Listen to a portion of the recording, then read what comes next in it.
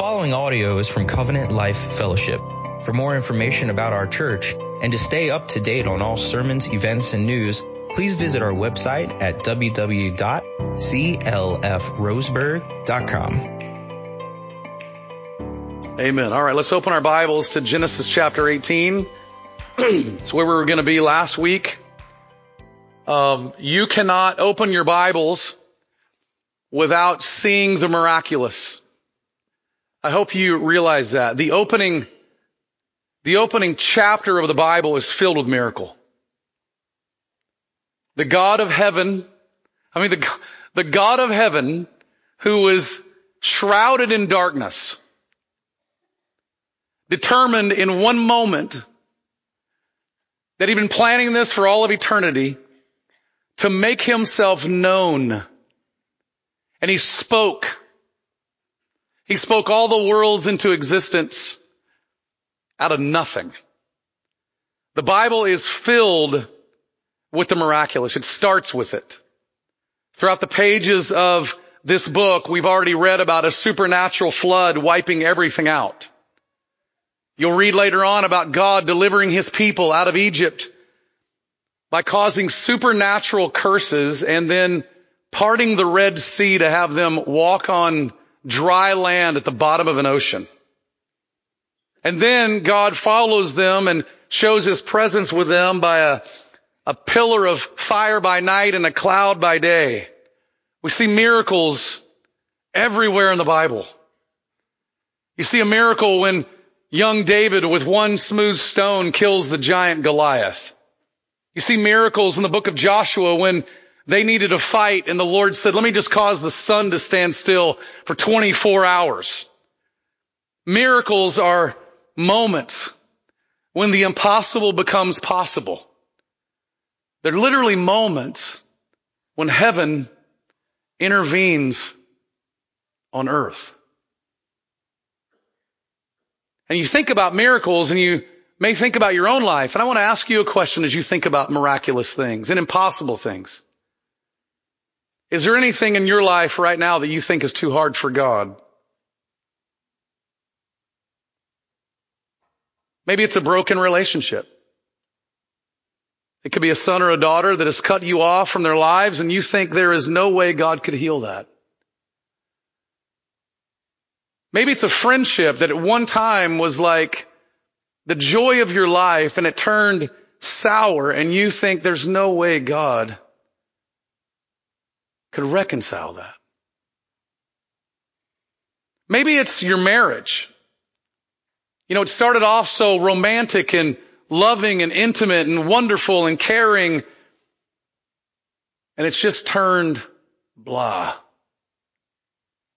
And you don't think that God could ever intervene. Maybe it's a friend that you think is too far gone. There's no way they could ever become a Christian.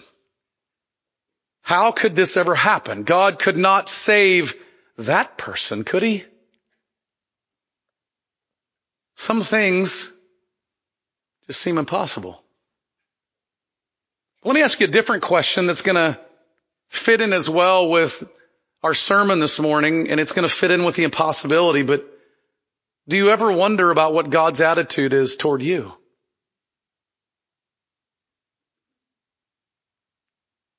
Maybe you see God as that super smart math professor or that high expectation parent that anytime you ask them a question, you can feel their irritation with you. That's how you think God treats you. Maybe you see God like the kids at school or that don't want to hang out with you or that workaholic parent who just never had time for you. That's how you view your relationship with God and how God sees you. Do you ever wonder about God's attitude toward you? His posture, his receptivity, his mild irritation. Well, the good thing for us is that the Bible shows us that we're not alone. We've had people that have gone before us that have had amazing things happen in their lives, and we've have pictures and stories of people being friends of God. We're going to study about that this morning. In your notes, there's a big idea, and here's the big idea that we want to explore today in Genesis 18. Nothing is impossible for God.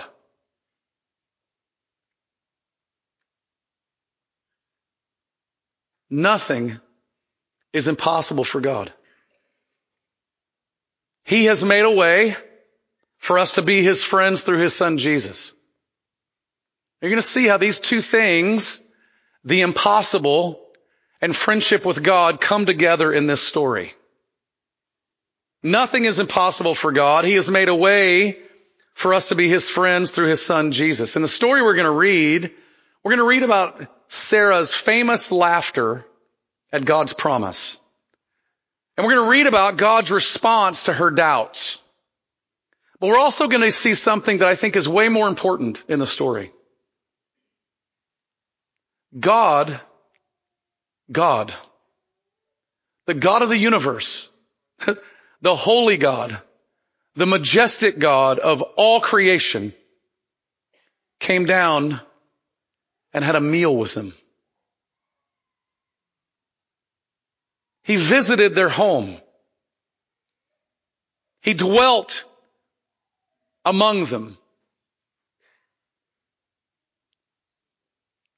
He made a way for us to be His friends. And this morning, if you don't walk away with anything else, here's what I want you to walk away from with this. The God of the universe has made a way for you to be His friend and His child. And He cares for you. One evidence is that you're here to reveal that He cares for you, because you may have thought that you made the decision to get out of bed to be here this morning, but I will tell you the God of the universe set this time on His clock and His calendar, and He put you on it.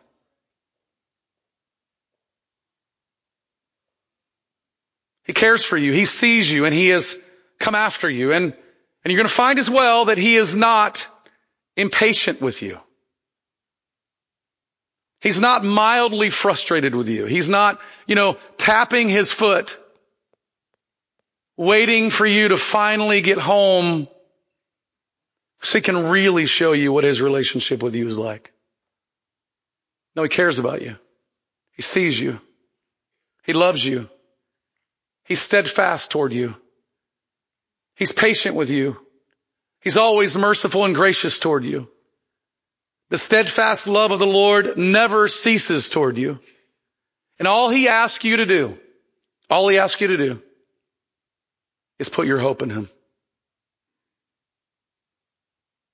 To stake every ounce of your life upon the fact that He cares for you. And then He's made a way for you to be His friend. That's what we're going to see this morning in this brief story in the life of Abraham and Sarah. So stand with me. We're going to read Genesis 18, 1 through 15.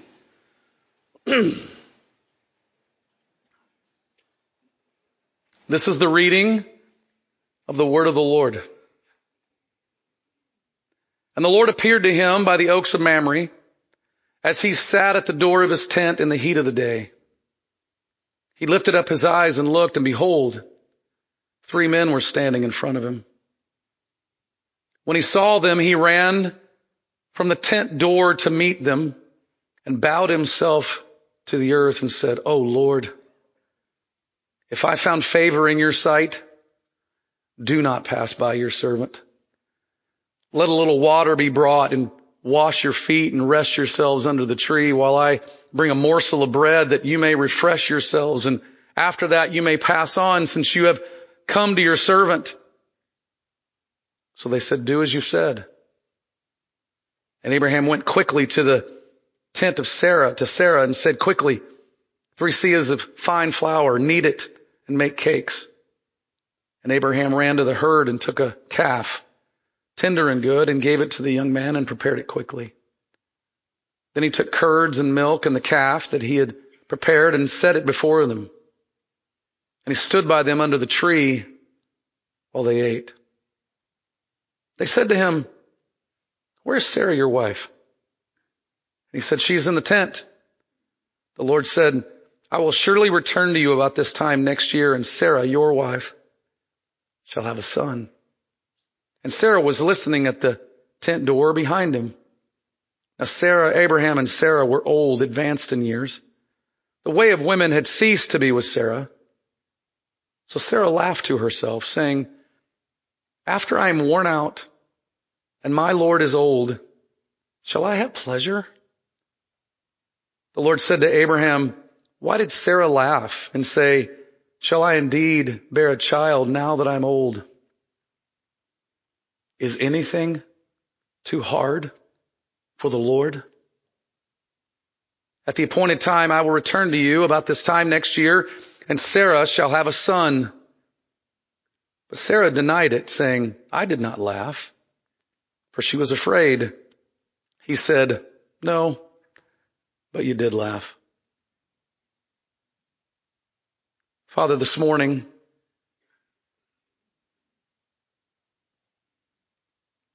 help us to see how you, the God of all possibilities, have made us your children. Help us to be amazed once again at the grace of God on display toward us. Father, empower the preaching of your word. Open our eyes to see amazing things in your word. In Jesus' name, amen. Amen. Thank you. You may be seated.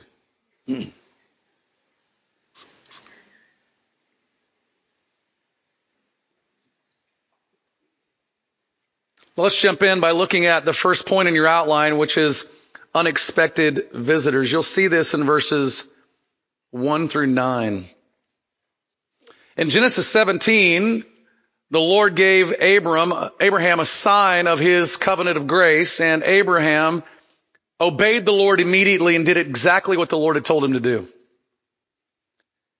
Chapter 18 is coming directly on the heels of Abraham being obedient to the Lord, and there seems to be a time delay, and we're told that the Lord once again comes to Abraham. He appeared to him at Abraham's tent in the heat of the day, and his guest, the Lord and his guest, seemed to come upon him suddenly. You're going to notice in the text that Abraham's kind of hanging out in his tent, or outside of his tent, and suddenly he picks his eyes up and he sees, behold, 3 guests standing in front of him. I mean, these would be sneaky guests coming out of nowhere.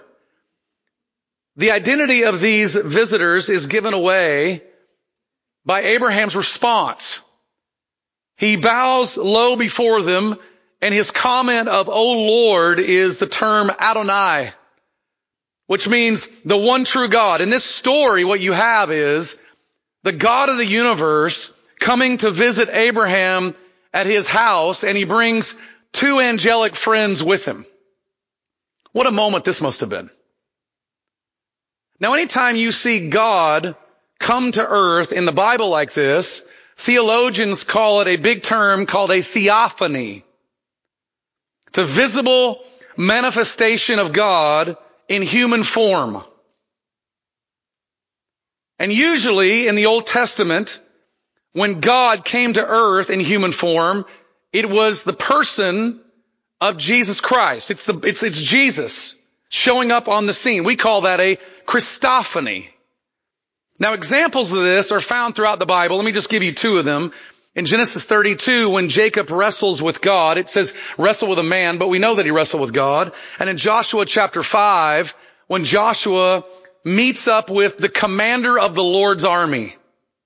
I love that interaction because Joshua says, whose side are you on? And he says, neither. And then Joshua immediately knows, like, this is a different dude. In Genesis 18, the Lord of all creation comes to visit Abraham.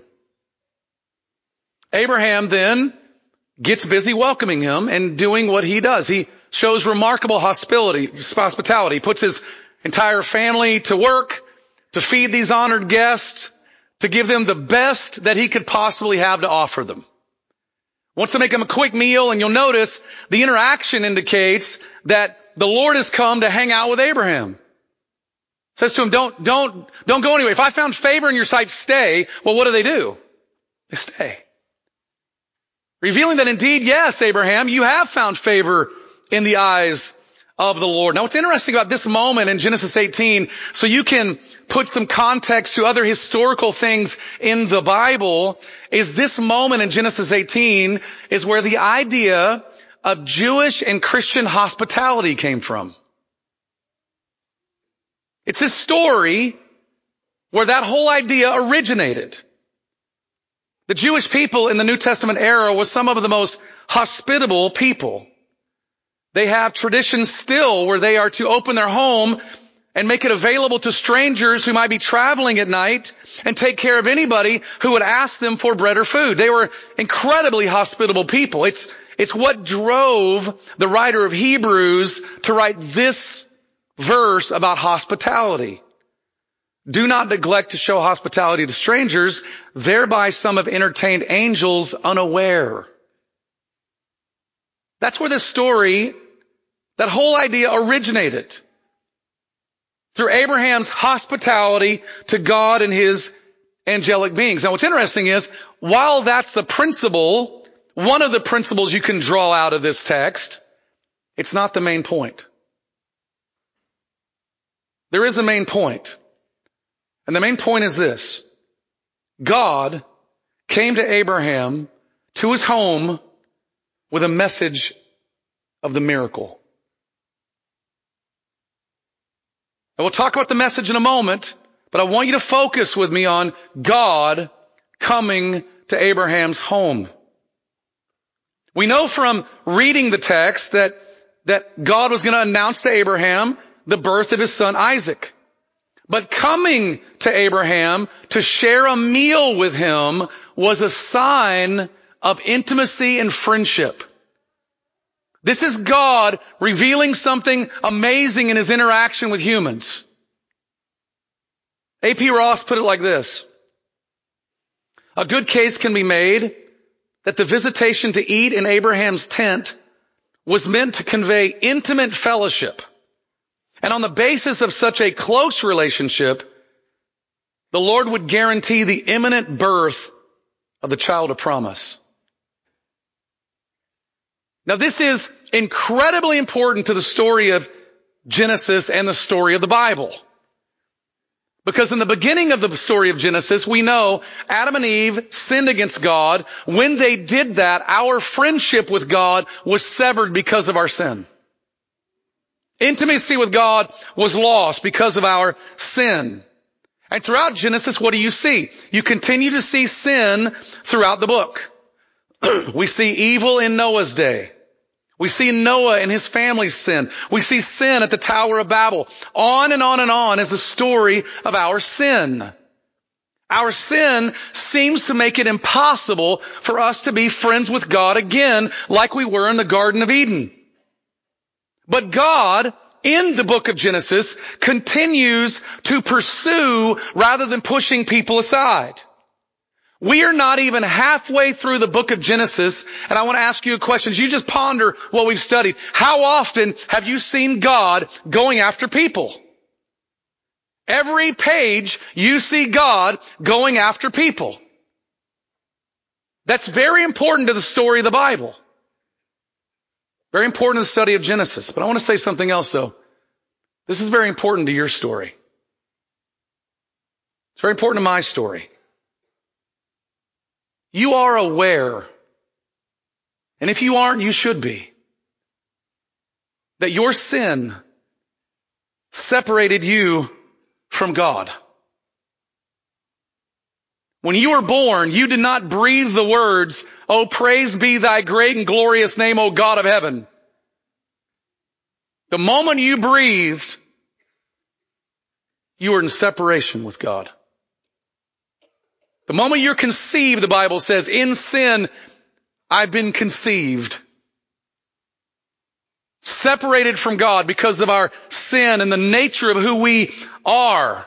The moment we're born, we come out of the womb crying, mine.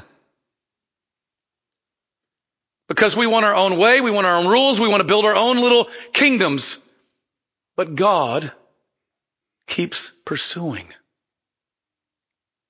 God never stops coming.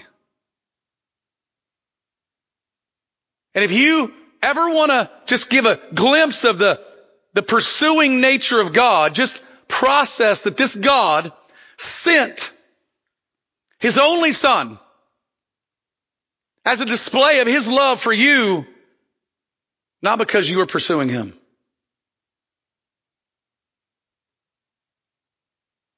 Do you believe that your God pursues you like that? See, you may have been like us in our home on your sick bed of pain and not even having a moment or even energy to pray. And you wonder, where is your God? Well, this chapter tells us your God is pursuing you. You may have sinned against God this week or just this morning, and the God of the universe is declaring to you through these pages of Scripture, He is pursuing, because that's what He does.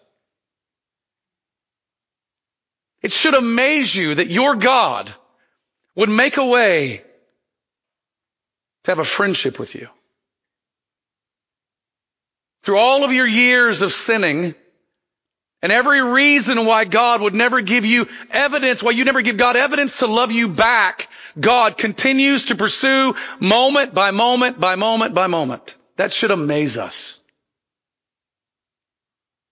God pursues. We see that. We're barely halfway. We're not even halfway through the book of Genesis. Let's go to the second point, which is anything too hard for God? At this point of the Lord's visit, He begins to look for Sarah. Now we know that the God of the universe hasn't lost Sarah, right? I mean, He knows right where she's at. He wants Abraham to know He's got a promise for her. And He lets him know that this promise is about the time this coming year, same time, Sarah's going to have a son. Now Moses, the author, then lets us in on some secrets. He decides to tell us, because we don't know where Sarah's at, that she's nearby listening from inside the tent. Now if you're parents and you've gone camping before, you know this moment. You're trying to have a secret conversation with your spouse out by the campfire, and your kids are in the tent listening. That's what's happening here. Sarah is eavesdropping, listening to what's happening, and the author, Moses, just wants us to know her location, but also wants us to know her thoughts. And he reminds us they are both too old to have kids. At that moment is when we get to hear the most famous laughter in the Bible. Sarah's. She laughs to herself and says, under her breath, that she and Abraham just can't do this. I mean, just look at us. We're way past our prime. There's no way this could possibly happen. And God's response to this is very interesting. He says in verse 14, is anything too hard for the Lord? Now what's interesting is Sarah did not laugh out loud. She laughed to herself, we're told, revealing the divine omniscience of this being, God, looking into her tent, hearing her laugh, hearing the thoughts of her heart, questioning the power of God. And God's response is, hey, is anything too hard for the Lord? I mean, the Lord knew that this was not beyond His ability. I mean, after all, this is the God who spoke the universe into existence. Bringing a child to a woman who is past her prime is not a big deal for God. But the way God said this is very interesting. We could translate this, is anything too wonderful for the Lord? He used words to say something like this. Hard things, impossible things are wonderful for me to do.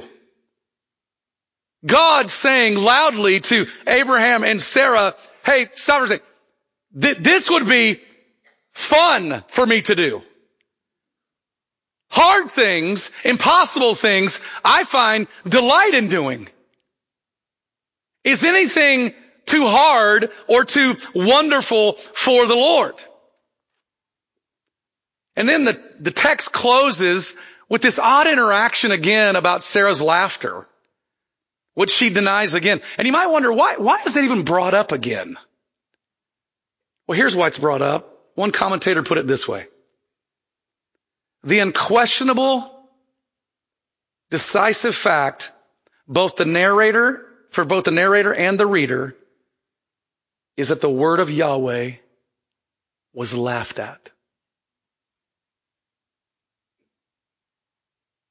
Now, for a moment, I want you to think how relatable this moment is. We've all questioned God's power to do something that he said he could do. And when we read about the things he promised to do, we might not laugh out loud. We might not giggle inside, but we might say, yeah, right. Yeah, right. Have you ever read how the gospel is the power of God? The only thing in the Bible that is said to be the power of God is the gospel for everyone who would trust and believe in Christ, and yet, in your mind, thought of a certain individual that you're thinking of right now and thought there's no way God could save them. Yeah, right. Have you ever had a conflict with somebody and think there's no way this could ever be reconciled, yet read that God has called you to be a peacemaker and to go to them to first be reconciled to them, and thought to yourself, no way that could ever happen? Have you ever doubted that God hears you, little old you, when you pray? Yet read in your Bible that God tells you to cast all your anxieties upon him because he cares for you. Have you ever looked at your meager finances and thought there's no way we could ever get out of this mess? No way we could pay our bills? And have you ever doubted God's provision for milk and bread while you're reading Romans 8:32 and Philippians 4:19? Yeah, right. See, we might not have an angelic visitation with a promise of a miracle child being born to us to doubt and laugh and question God. But friends, we do it all the time, and we show it by our hesitation.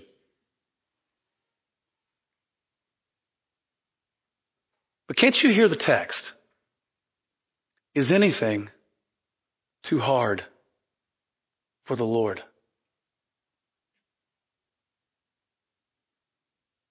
Now let's look at our last point, which is the impossible made possible.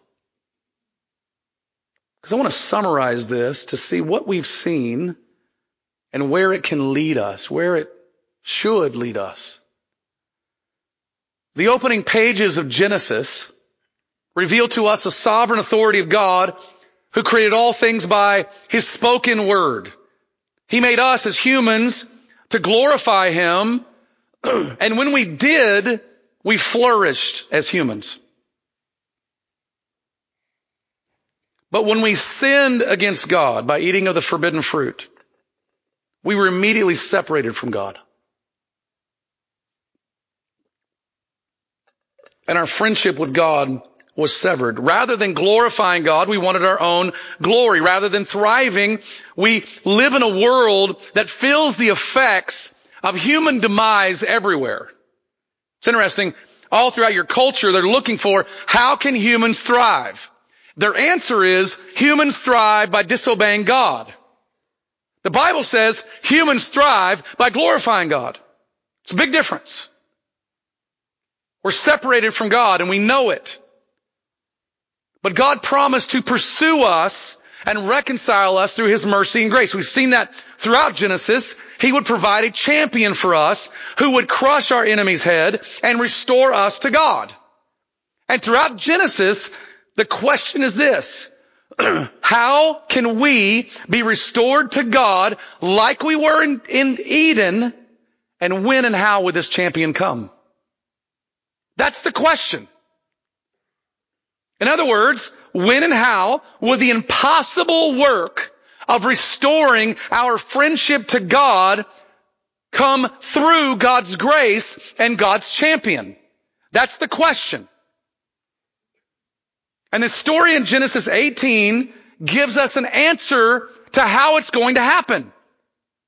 How is the impossible going to be made possible? How is God going to restore friendship with him? And when is this champion going to come? See, since Genesis 12, the Lord has been building his covenant of grace with Abraham. Abraham is a friend of God because of God's grace, not because of Abraham's righteousness. He was made righteous because of God's grace. And in Genesis 18, God comes to Abraham, has a meal with Abraham, and tells he and Sarah the time has come for the promise of the covenant to be fulfilled in the miracle birth of Isaac. And in this moment, God shows us how he's going to make the impossible possible. And it's found in one phrase: is anything too hard for the Lord?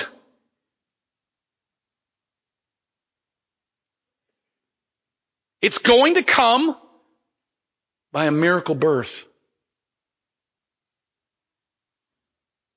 It's going to come by the God of the universe bringing about a miracle birth. Now, what's interesting is, if you know your Bibles, you'll know the Jewish people were aware of this.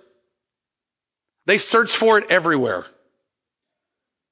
It's why when you read your Bible, you're going to read an emphasis on barren women becoming pregnant.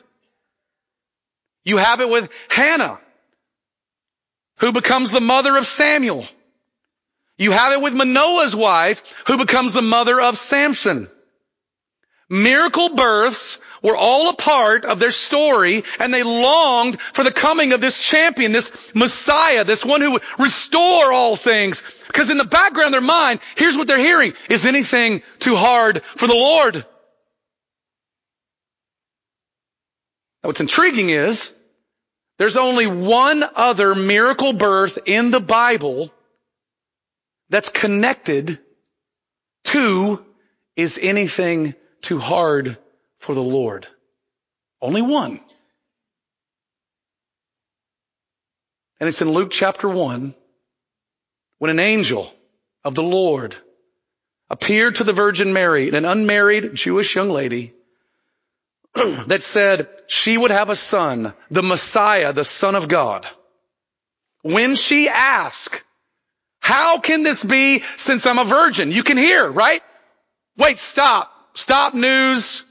Impossible. I'm a virgin. Can't happen. The angel said, what? Nothing is impossible with God. In other words, Mary, is anything too hard for the Lord? Showing us Genesis 18 is a signpost pointing you to Luke chapter 1. Isaac's miraculous birth is a forerunner to the miraculous birth of Jesus. Now, friends, this is important to the story of the Bible and important to the story of your lives. How could God do the impossible of restoring our friendship with God? How does God come to us in his mercy and grace? It comes through a miraculous birth. It comes through the question, is anything too hard for God? And God's answer is no. But there's one other little miraculous birth I want to show you. One other one that's not physical, but spiritual that you must see. Because to be friends of God, we've got to experience our own miraculous birth. In John chapter 3, Jesus is interacting with a man named Nicodemus. Nicodemus is curious. How can a person be a friend of God and see the kingdom of God? How does that happen? Jesus is answering a very interesting question. And his answer is intriguing. Unless one is born again, he cannot see the kingdom of God. In other words, if you want to be a friend of God, you must be born again. Now Nicodemus's mind is blown at this point. Wait, stop. How can this be? Can a person who is old be born twice? Come on. It's ridiculous. It's impossible. Notice Jesus' reply very carefully. Truly, truly, I say to you, unless one is born of water and the Spirit, he cannot enter the kingdom of God. That which is born of flesh is flesh. That which is born of spirit is spirit. Do not marvel that I said you must be born again. In other words, Jesus is saying, do not say it's impossible that somebody must be born again. Why? Because the wind blows wherever it wishes. You hear its sound, but you do not know where it comes from or where it goes. So it is with everyone born of the Spirit. What does the Spirit do? He miraculously gives new birth. You can hear Jesus looking at Nicodemus and saying to him, Nicodemus, is anything too hard for the Lord? Have you not seen it in Isaac? Have you not seen it in me? And now you think that for a person to be born again is impossible. Which is easier for the Lord? Bring about a miracle child to a barren woman or make an enemy his friend? Give a baby to a virgin or give people new birth? Is anything too hard for the Lord? What's interesting is this is exactly what seems to happen to Sarah. She gets born again. You know how we know that? Because the writer of Hebrews tells us. It tells us that she saw God as faithful to his promise. She began to trust, nothing is impossible for God. Nothing. Friend, do you trust the God who can do the impossible because he is faithful? Do you trust the God who can do the impossible because he is faithful? It's interesting. God's intimate friends know a thing or two about miracle births. Those who believe in Jesus' life, death, resurrection are friends of God because we've been born again to a living hope. He has made a way for us to be his friends. He even said in Revelation, I stand at the door and knock, and if you open the door, guess what we're going to do? We're going to have a meal together. He made the impossible possible. See, maybe you're here this morning and as you entered the door, here's what you thought to yourself. Look, man, there's no way that God would ever want me as his friend.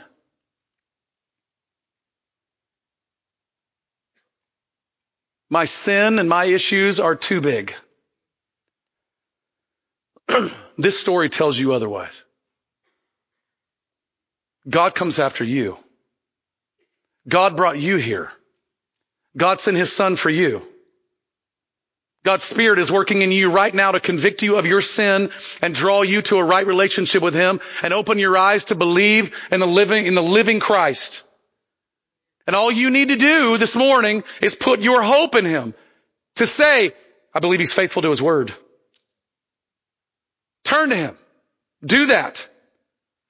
But maybe, Christian, listen, you're here in the room and you've been doubting God to do something that he clearly states in his word that he can do. Save a loved one. Provide for your needs. Reconcile you to a lost and son or daughter who has walked out and disowned you, and you think there's no way God could ever do this. This text simply calls you to trust and obey your God, believing that He is faithful. Is anything too hard for God? Is it too hard for God to do what you think is impossible for Him to do? A.P. Ross writes this about this text. First, the Lord fellowships with His people. Second, the Lord promises His people that which on the human level seems totally impossible. In it all, the Lord expects His people to respond by faith and not doubt. For His word is based on His nature. If the people of God who enjoy covenantal fellowship with Him fully believed what He said He would do now or at any time in the history of the faith, their lives, their world would be very different. Let's pray.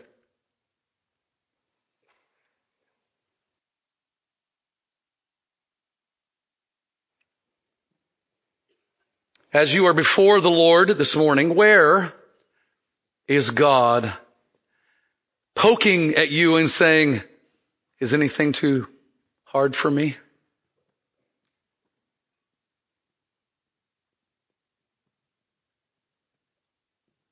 Father, we are finite, frail, weak. Our faith is small. Our eyes don't see past our own noses. We are myopic, self-centered.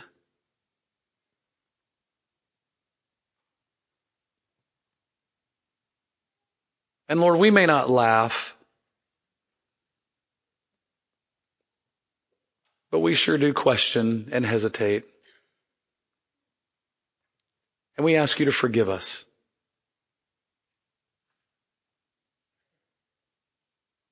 Where you have clearly spoken in your word, and we have failed to obey, would you forgive us?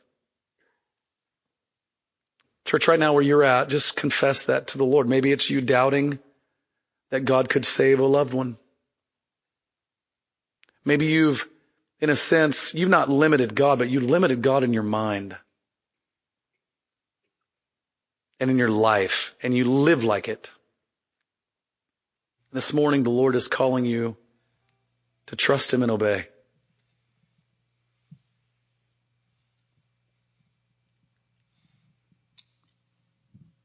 Is anything too hard for the Lord?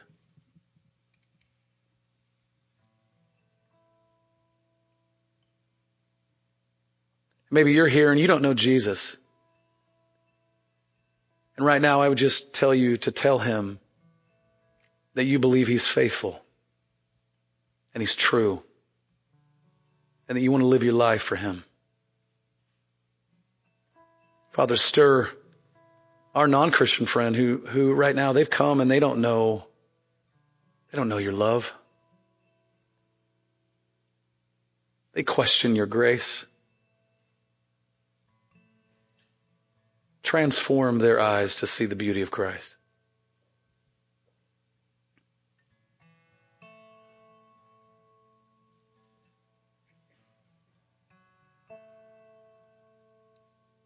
Father, we want to respond as Sarah did, because He who promised is faithful. We may laugh yesterday, but we want to rejoice tomorrow. We want to obey today.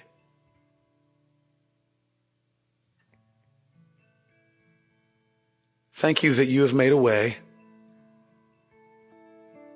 The impossible to be possible, that we could be your friends. Thank you that you're visiting with us right now. That you care enough to inhabit our praises and be with us and hang out with us and be our friend and our God and our master.